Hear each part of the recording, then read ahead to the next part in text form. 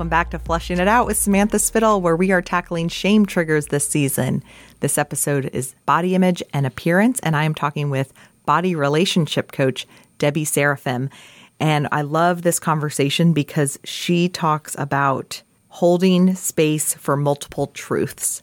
And what that means is basically getting comfortable being uncomfortable. Because when we live in this world where there's diet culture and all these other things, there's a lot of conflicting realities. Because as she says, we can't deny reality. And so we dive into, the relationship we have with our body, the society we live in, and more. So join us as we are fleshing out body image and appearance with Debbie Seraphim.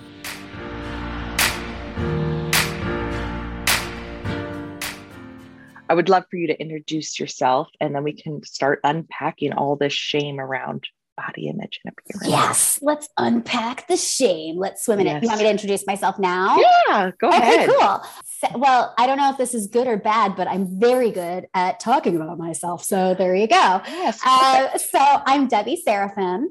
I am about to be 42. I don't know that that's relevant, but I feel no shame around it. So I feel like sharing it. I love it. And I'm a body relationship coach. I help women make peace with their body.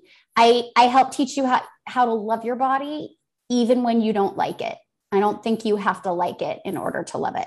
And so I help women make peace with their body. And oftentimes that kind of comes hand in hand with making peace with food and making peace with exercise. I know so many women feel like, well, I just need to exercise more. That's not, that might not be the case. Maybe, so there's a lot to unpack there.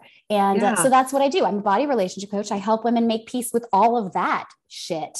I love it. I love how you said you help women love their body, even if they don't like it, because that's something that I've seen because I love following different people on social media. And that's something we've talked about in some conversations where it's like, you can curate more of your feed to include much more diversity and to help. And one of the things I see is like, well, I felt confused, like, well, do I have to like this?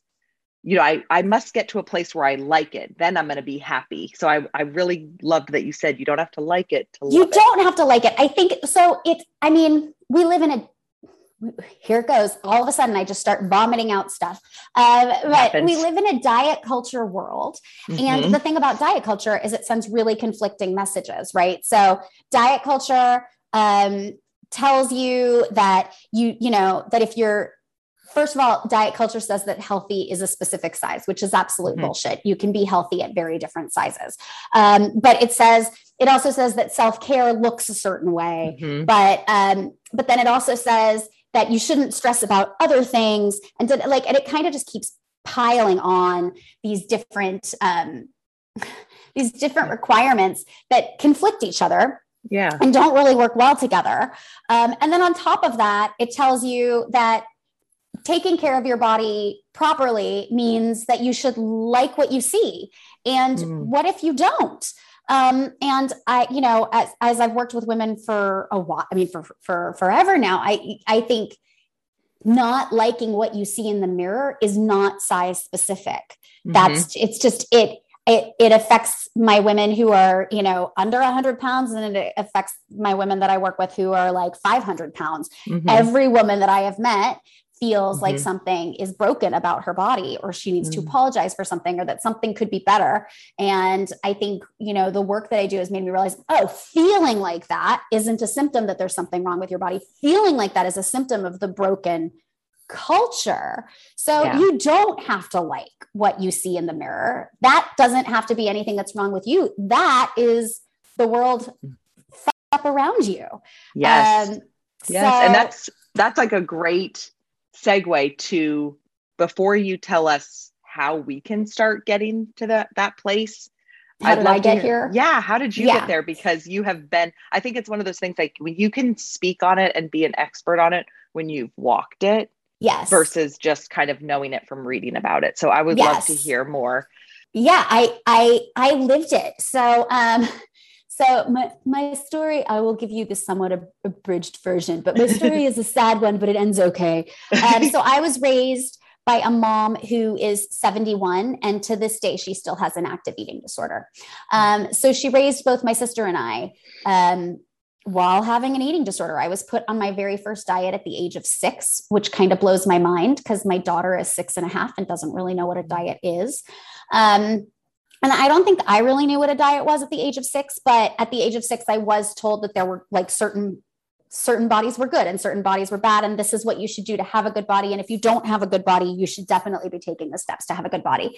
And so I was put on a preventative diet so that I would not go through what my mom went through.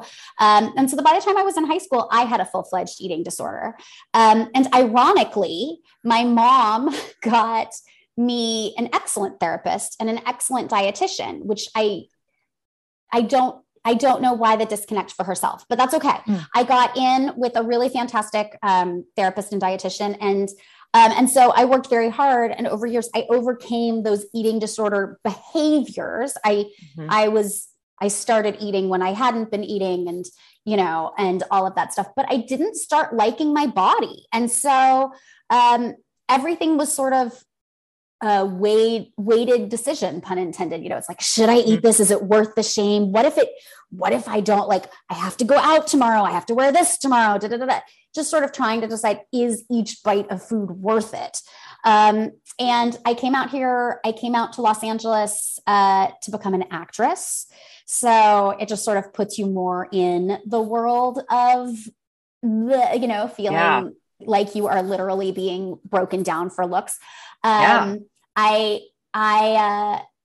was an unsuccessful actress, but I did get a call from my manager one day, and she said, "Are you sitting down?" And I think that this is just a really good example of the unrealistic beauty standards, body standards, all of it. And I said, "Okay, what's going on?" And she said, "Well, I'm having such a hard time with you because you're pretty, but you're not really pretty enough to be the pretty girl, but like, I don't think you want to gain 100 pounds and be the best friend. And so I think you should get your nose done." And I have 2 more parts of this fucked up story.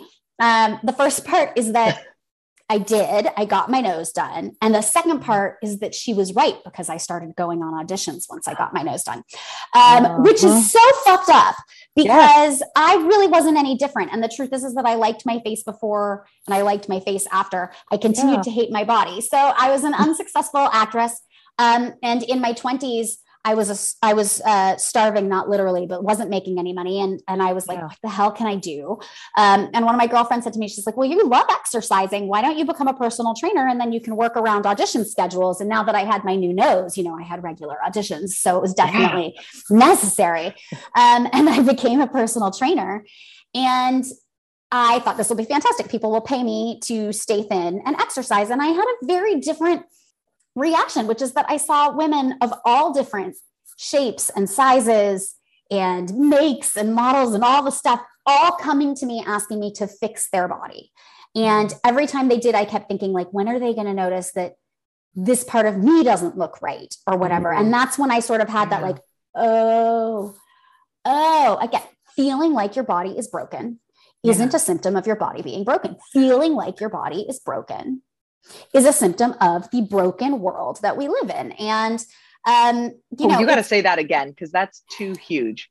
Feeling like your body is broken is not a symptom of your body being broken. It's a symptom of the very, very, very broken culture that we live in. And when we know that, me feeling like this isn't because me feeling like my thighs are too big isn't because my thighs are too big. My feeling like my thighs are too big is because the world is broken. Then do we have to actively take the steps to fix? I know this is a podcast, so you probably can't hear. I'm doing air quotes. Air quotes. But do we have to take the steps to fix it? And will we ever be allowed to like our bodies? And, it's such an interesting thing as a woman. I'm a feminist. I'm all the things. And I recognize that I live in a world, again, it's a broken world. I live in a world where for women, beauty and youth are currency. And so is thinness, because there is a very specific way that women should, again, air quotes, people, you can't see the air quotes, but women should look. And if you don't look that certain way, you are less powerful. And I talk about making a space for multiple truths. So my first truth is that that's fucking bullshit, right? Like I am not more or less powerful because I had my nose done. I am not more or less powerful because I gain or lose 20 pounds. But then we talk about multiple truths. So my truth is that no, I am the same. If anything, I am growing in power as I understand life and my role and what I'm supposed to do in this world more and more. And the truth of the world, which is no more true than my truth, right? They're conflicting truths, is that I'm diminishing in value by the minute because I'm aging and I'm, shriveling and all the things that we're told as women make you powerful. I'm losing by the second because those things come with youth. And so can we make a space for these conflicting truths? Because I don't think you change the reality of the situation by denying it. I think you have to sort of own it. Okay, that's good. So you can't change the reality of the situation by denying. Wait, you can't change the truth of the situation. You can't change the reality of the situation by denying it. I think you have to you don't change a truth by denying it. You change a truth by realizing that the truth is just a truth. It's not the truth. The truth, yeah. So I talk a lot about, is it my truth versus the truth? And when we talk about these feelings around a woman's body and the way women feel around their body, they can say, well, I feel gross. I feel unattractive. I feel like I'm aging. I feel all these things, but feeling that way can be your truth. But the truth is, for example, my truth is that I'm aging. And so therefore I'm diminishing, except for the truth is that I'm just aging. I'm not actually diminishing. Right. And so can I make a space for both things to be true? Because where I think we lose the battle is trying to convert the opposing truth. And you can't convert it because, again, the reality is that currently we live in a world where this is the truth, right? So trying to convert it is just sort of like banging your head against a wall. Let's make a space for it to be just one of many truths, right? Like, how do we make that space? Like, let's use the aging thing, for example. Like the world is telling us, that being young, or that if you can't stay young, then you have to stay looking young. And therefore, if you do not, then you are not as valuable. It's that whole currency idea. But it also criticizes women for doing things to remain young looking. Right. So like, it praises, our culture praises a woman for aging gracefully. Except it also really criticizes a woman for, like, let's say going gray, right? Except for it also really shames a woman who's gotten filler in her face to get rid of the wrinkles. And so again, if we look, we're like, oh, there's no way. We're not going to win. We're not going to win. But if we know that we aren't going to win, do we have to play? Right? Or can we just decide, you know what? Yeah. I don't care if I have gray hair. It doesn't bother me. My truth is that the gray hair doesn't bother me. My truth is also that these lines around my mouth do bother me. And so I can get filler if I want to, or I can dye my hair, because my truth is the truth that matters to me. Yes. I don't have to change your truth to have my truth continue to exist. So we make a space for conflicting truths that don't need to negate each other, but can live side by side simultaneously. And then you have just so much more freedom. Yes, you just live out your truth. It's so funny. I was listening, thinking how, I think a lot, like me, and I think a lot of women that want to be game changers, passionate about stuff, which I think pretty much includes every woman I know. When you have that thing you're passionate about, it's so funny because it's like, we can try to change the world. I mean, there's some quote, I'm sure, but it's like, you have to start with yourself. It's like when you start living your truth, because I have learned, and kind of with the idea of like the body image and all the different bodies. And it's like, it doesn't matter what a woman looks like if she's just embracing herself, whatever that is, like that is inspiring. And when someone lives their truth, it inspires you to live your truth, whether that's a body image issue, an identity. I mean, there's so many things that could be. So it's so fun. So it's funny because I liked when you and I talked and we talked about holding those two truths. I liked it, but I was like, how does that work? How does that work? Because like, well, no, there has to be a right answer. Like that's where I come from, and I'm changing that's how that. we're raised. Yeah, I mean, you're not alone. And I think like the hard part is in recognizing that there has to be a right answer is your truth, not the truth. Right. Oh my gosh. That's like the body image. That's changing from saying, okay, I know that a body image, I know that like insert pretend smaller size, a smaller body size. That is the ideal, not just with society, but that's the right answer. I should have this size body. So I need to learn to hack it and just have this like really positive self-view of my body at this size, even though I know that the right size is over there. It's like, there's no effing right size. There's no effing right size. You're totally right. But I'm gonna slam something on top of that, right? Do it. I love it. When you see the pictures of the women, because there are so many incredible body positive stuff, so much content you can see now. And you're gonna see a woman and she's going to be wearing significantly less clothing than you. And she's going to be smiling. And you're gonna start going, well, she's smiling. And you're gonna start comparing, well, her hips are bigger than mine, or my stomach might be flatter, but my boobs are, you're going to start comparing, and you're going to say, well, she feels fine about herself. She's in underwear. Why can't I be in underwear? What's wrong with me? And I would again say that is an assumed truth. That is your truth that you're bringing to the table, that she's okay in those underwear photos, because I have had lots of those body positive women come to me post underwear pictures and be like, oh my God, I hated this and that. So we have to remember that when we make a space for multiple truths to be true, we are releasing our grip on our tight hold of what the narrative is. And we make a space for the fact that there could be other narratives. So I am not saying that the body positive women in those pictures are hating their body. I'm not saying that, but we don't actually know. Right. And so the imagery and what it's meant to make you feel, it's meant to make you feel that way because it knows that you carry these narratives with you. But when you recognize, oh, my narrative is actually just mine, it's not truth with a capital T, then all of a sudden you are so much more immune to the negativity that's in some of that, right? Like then I'm able to look at the women in the body positive pictures, and not only do I not have to compare my leg size to theirs, but I also don't have to compare their confidence to mine, because it's all fluid, right? So like they might be more confident than me this second, but in 10 seconds, I might be more confident than them. And who's to say what more confidence is? And confidence to me might be different than, like, my truth of confidence might be different than their truth of confidence. And so like, you just start to see, it just sort of comes unraveled.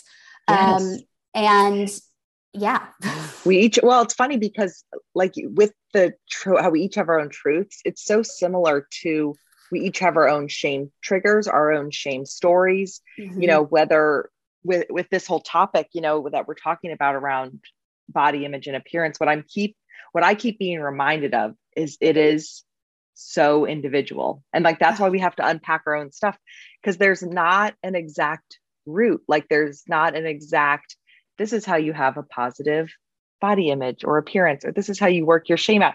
And it's not like, this is all like my stuff coming out where it's like, oh, I am working through always wanting the right answer, or always, you know, thinking there's a right way, and that it's one and done. You figure it out and then we're over this. And, you know, my own story of like, you know, gaining and losing weight over time, and kind of, it's like, and I've done it, and it's like, oh, I thought I had it figured out. And I thought I did it the right way with like a positive attitude and Well, I always say I'll use food as an example. There's no good foods and no bad foods. There are only good and bad relationships with food, right? But there are no good foods and bad foods.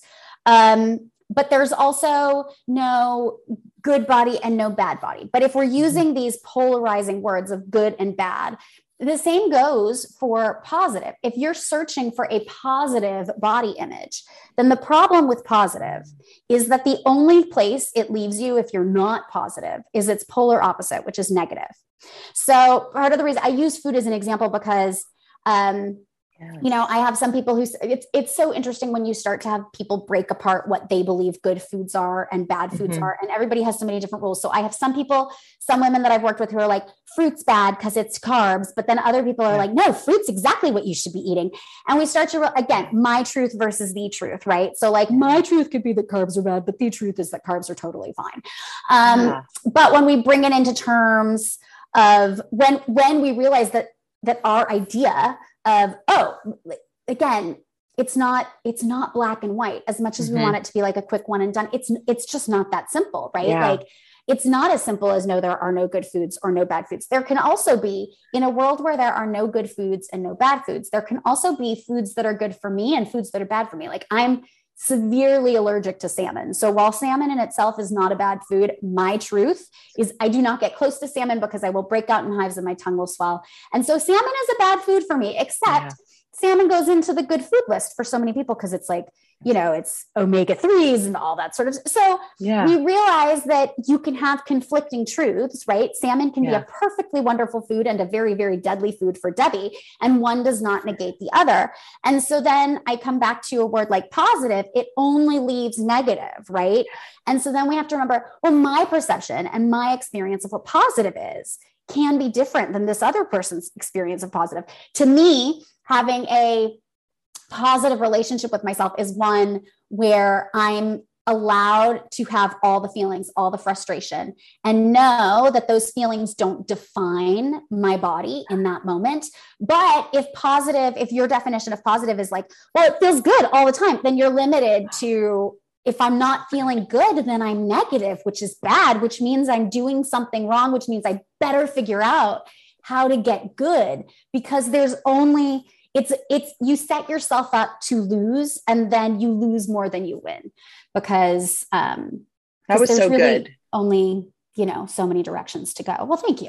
I think everyone needs to like rewind that and like listen to that one more time, because that's how good it was. I love that idea of the opposite of positive with the be negative. Because my next question that I was going to ask is, that's why I said rewind and re-listen to that, because the next question is, you know, so there's this finish line, right? Like women, you know, we live in this diet culture where that it wants women to strive to reach this perfect body, this perfect appearance. We've already given the spoiler alert that there are no winners, because you never will arrive at that finish line.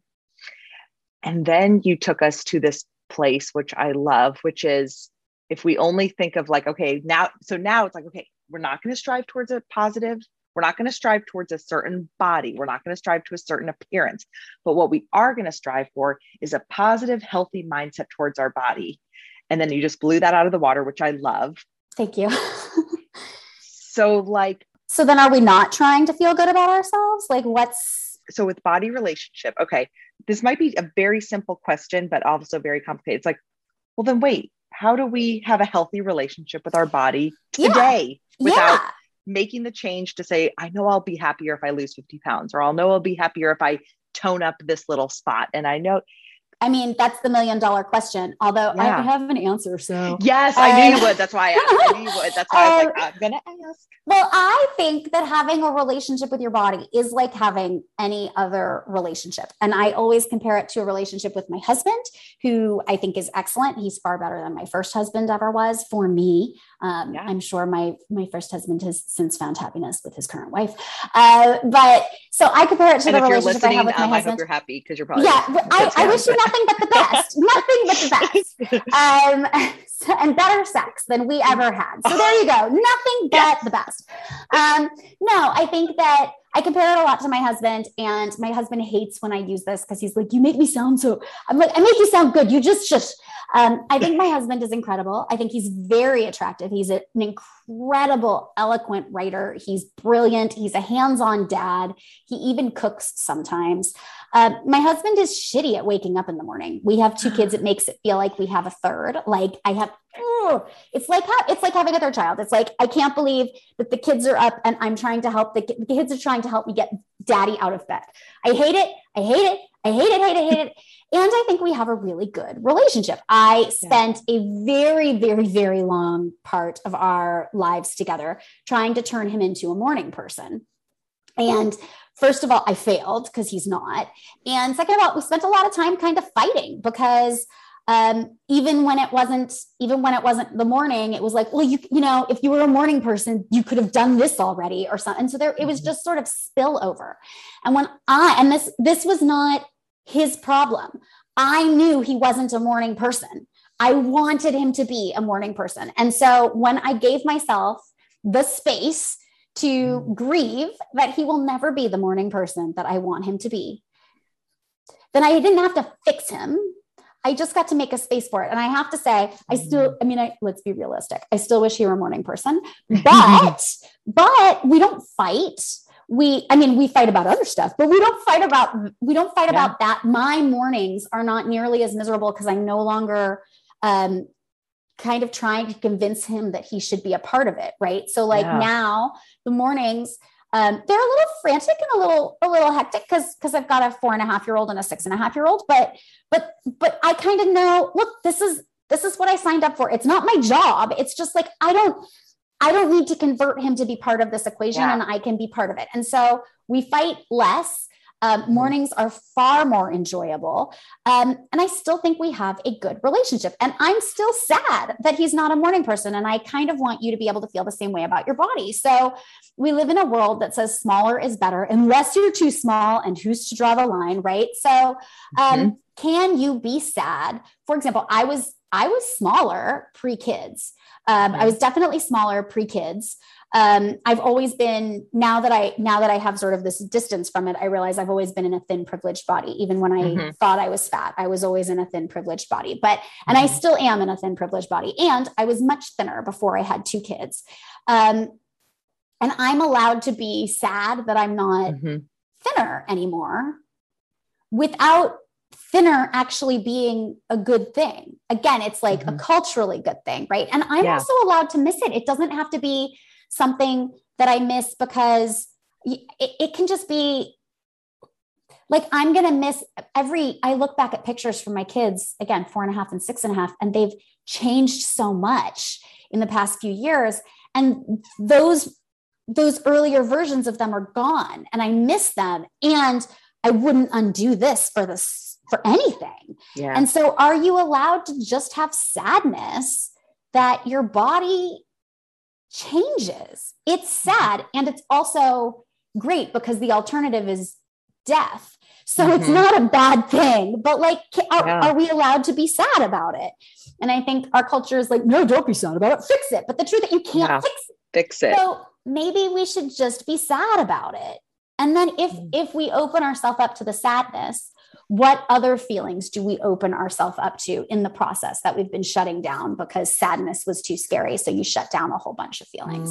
Yes. I'm so glad you brought up that analogy again. Brought up the analogy of the relationship with our body as a relationship, because in one of the other conversations around this topic, another guest, Elena, talked about being in a toxic relationship with our body, when we have that constantly fighting that hating our body, and kind of, we talked about being gentle with it. And so I love kind of bringing it back around to that analogy, which, by the way, when you were talking about your husband, my thought was, in 10 years, when you are ready for bed and your kids are staying up late, and then they get older and they're coming in late, and you're just going to be sleeping like a baby and he'll be up, and you'll be like, I'm so glad he is like probably more of the night owl, because he can stay up and then I'll wake up and get up in the morning. And it's another reason that identifying him as not being a morning person would be bad, right? Because it isn't bad. It's just not my truth. It's just exactly. not, so, and again, if something is good, then the opposite of it is bad. Whereas the truth of the situation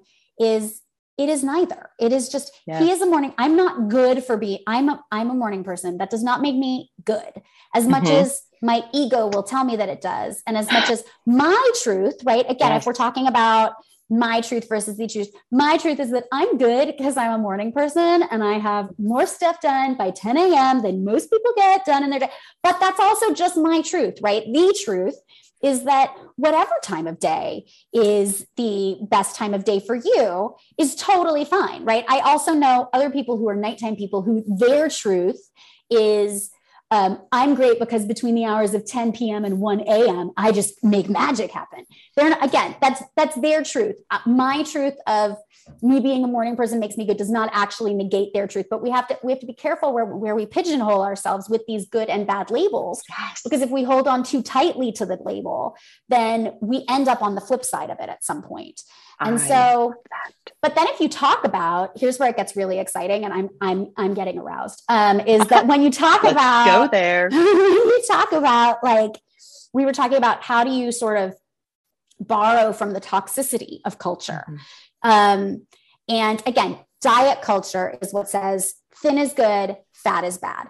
Diet culture and this anti-woman culture is the culture that says young women, good, old women, not so much. That is the same culture, right? That allows me to feel good for some of the things that I do. And then I make a space for, well, I feel good for them because it's my truth, but it's not the truth. But when I accept it as my truth, if I can identify this is actually diet culture, like this is me borrowing from diet culture. For example, if I want to be good because I wake up in the morning, that would be, to me, that's a very diet culture-y thought, right? Because it's good versus bad. But what if subscribing to the fact that I'm good for waking up early in the morning makes waking up more enjoyable for me? Like, does it make it easier? Am I less begrudging when I get out of bed? Does the morning start off a little bit brighter? And if so, am I allowed to sort of dip my toe into the toxicity of this polarizing messaging, knowing that it's not actual truth, it's just my truth, so that when the flip side comes to bite me in the ass, because it will, I can release it as truth and know that it was never true to begin with. Did you follow that? I did, but I need you to repeat it because, okay, let me process it real quick. Okay. So I love this whole good, bad thing I'm so glad we're addressing this because I think this is such a huge part of the whole body image thing. Because if we are in a bad place, we have shame around our body image and appearance. Mm-hmm. The flip side of that is we want to get over to the good side. And it's like, it's a losing battle because we're never going to get there. It's a losing battle. It's a total losing battle. However, with so many, like, I'll put it in terms of so many of us feel like we've been good if we exercise. Mm-hmm. Okay. I'll use that because that's a really good example. It's probably a more common example, I would say, than the morning thing. And I help a lot of my women really explore their relationship to exercise. It's amazing how much we tie our value as people to, did I work out today? When the truth of the situation is that you are of value, whether you exercised or not. Right. But I have all of these incredibly valuable women who feel invaluable because they didn't get to the gym that day. And that's bullshit. Right. However, I'm also okay with them feeling extra valuable because they went to the gym. So long as they know, because there's enough time when this, like, where if you know you can't win, there's enough time when you're going to get sucked into the negativity that you can ride the high knowing that it's not real. It's just your truth. Right. So if your truth is, I'm such a fucking badass because I went to the gym and then I had a salad for lunch. Woohoo. The truth is, cool, I didn't go to the gym and I had a burger and you're actually no better than me. We're just different. That's total. Except I also want you to be able to revel in feeling really, really, really good that you did those things that feel good to you. Right. Now, the problem with that is that tomorrow, if you were really good today, but because you went to the gym and had a salad for lunch, but tomorrow you end up being like me and you don't go to the gym and you have a burger for lunch, are you bad?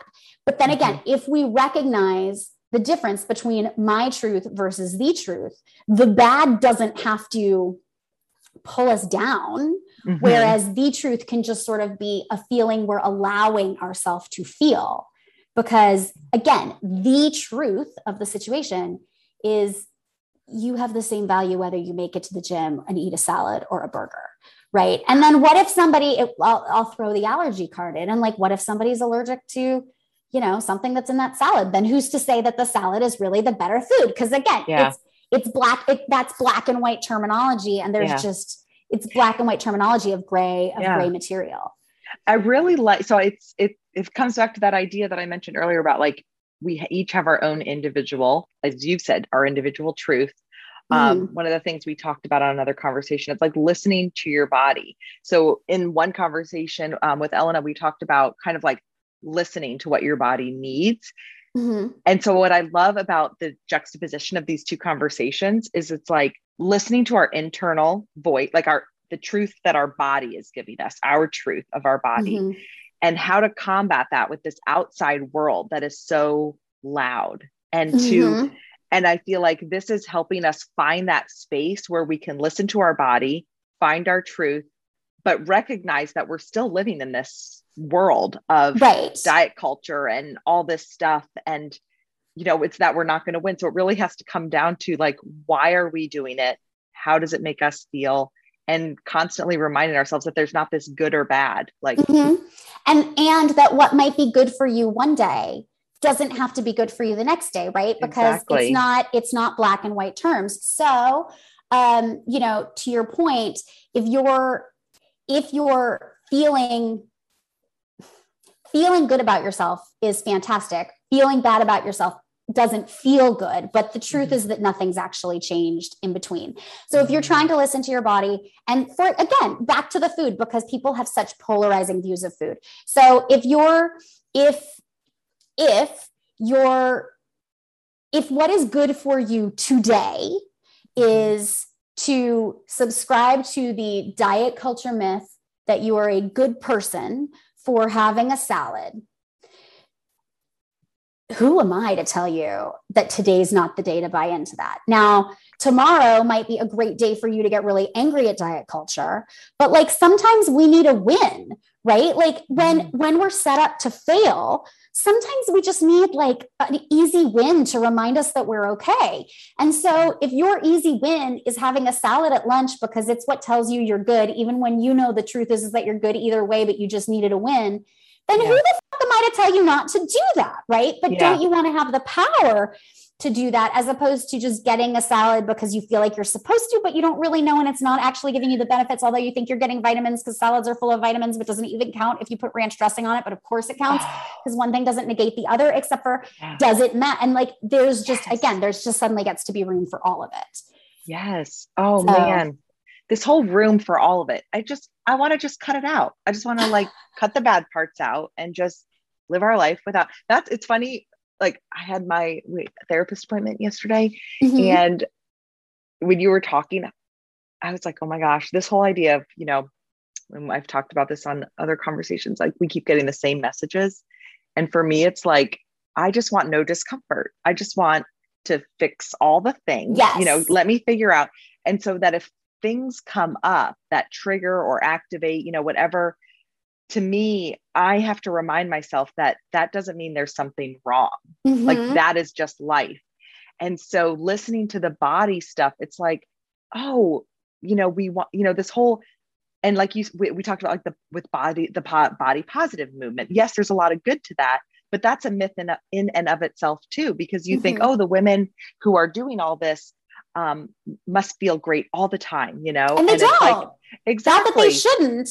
There's a very, very big difference. It's not that they shouldn't feel great all the time. The truth is we should all feel great all the time, except for nobody does. And that's no one across the board. Like, and that's no one across the board. But I mean, I think. And if you think you need to, you're going to like, so for me, so I have to think like, man, what is my image? It's almost like maybe it's not as bad as it seems.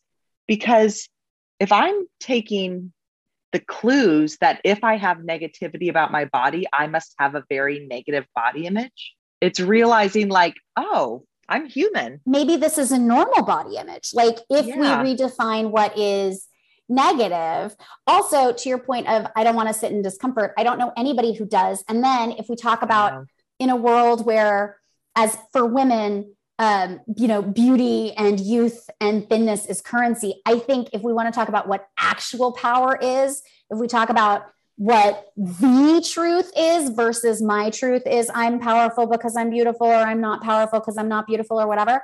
Or I'm powerful because I'm thinner. I'm not powerful because I'm thinner. I'm not as powerful as I want to be if I were a little bit thinner, but I'm more powerful than I could be.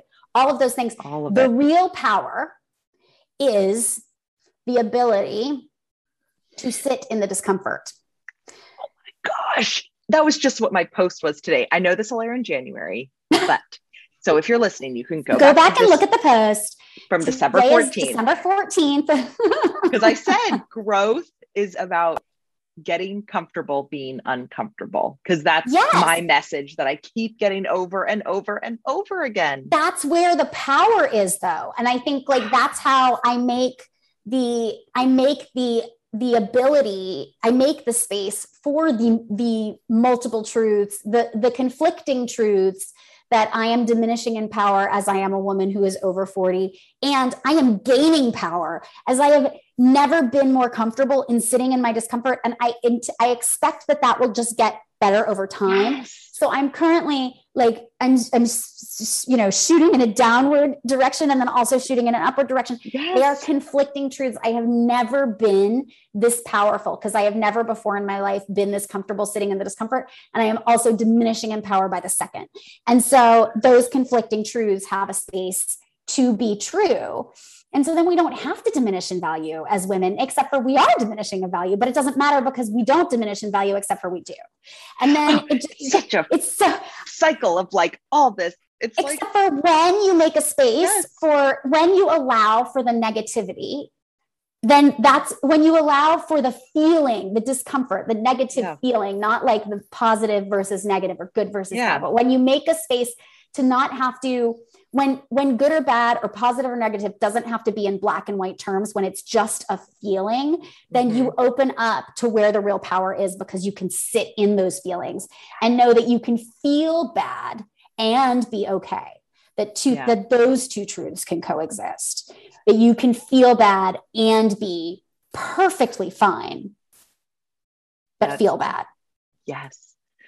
That is such a perfect, like, wrap. I mean, we could talk forever, but like such a nice little wrapping it up, because that's the thing, we're not going to win. We've already said that, and going around the cycle of like, we're improving here, but we're devaluing here, empowering here. Our brains want to find balance. We as humans want nice wrapped up things, but the truth is it's just not going to happen because there's always going to be conflict. So continually, and it's so funny because that might be the theme of this coming season, is like getting comfortable being uncomfortable. Because I'm realizing for myself, it's like I'm always striving towards comfort. How can I eliminate my anxiety? That's normal. I think that's exactly. I think that is the normal human reaction. And I have found that as I am exploring women's relationships to their bodies, a lot of other relationships come into question, spiritual relationships, like romantic relationships, all these things, because again, when we make a space for all the feelings, we're allowed to feel some of the negative things that we always push aside. So I have also said, as I have explored some romantic relationships and spiritual relationships, some work relationships, all those things with women, again, I'm not looking for a solution. I don't think if you have a good spiritual relationship, it looks this way, or you believe this or whatnot. It's you're comfortable with the fact that sometimes you're going to be uncomfortable. Yes. I love addressing this outside world, because so much of this body image and appearance is such an internal job. But as you said earlier, we can't ignore the reality of the world. And so addressing that, helping to start navigating this. And so how can people follow you, connect with you, work with you, so that they can keep working on this relationship with their body? Yeah, well, you can, I'm Debbie, like the little Debbie snack cakes, last name Seraphim. I'm going to spell it out because everybody gets it wrong. S as in Sam, AROU, F as in Frank, IM as in Mary. But that's me. If you Google me, you'll find me, but, you can check out bodyrelationship.com. That's my website. It'll take you through all the different things I do. I do one-on-one coaching. So if you're kind of looking to explore, if you're looking to further explore some of the things that we were talking about today, but not just to like explore them, but to figure out, how do I get from feeling like my truth is the truth to actually knowing that my truth is just my truth? I coach you through that one-on-one. I also have a membership community where I do group coaching sessions, and you work together with other women who are feeling the same way you are. And the membership community has, it takes you through my curriculum, and you get access to the group coaching sessions, as well as we do exercise classes where we explore our relationship to exercise, which is actually really different than just exercising, even though you still exercise. It's fun, and there's a great community of women. And Awesome. so yes, that's how you find me, bodyrelationship.com. And you can check me out there, and Awesome. I'm always open to talking. So yay. Thank you so much. Well, let us get comfortable being uncomfortable and holding space for multiple truths. yes, yes, yes. Thanks for listening to Flushing It Out with Samantha Spittle, where we explore growth and healing through vulnerable conversation. Our hope is that you feel seen and find tools for growing resiliency and tackling your own growth and healing. Be sure to subscribe and check out the VIPs and other resources at SamanthaSpittle.com. This has been a Spitfire production.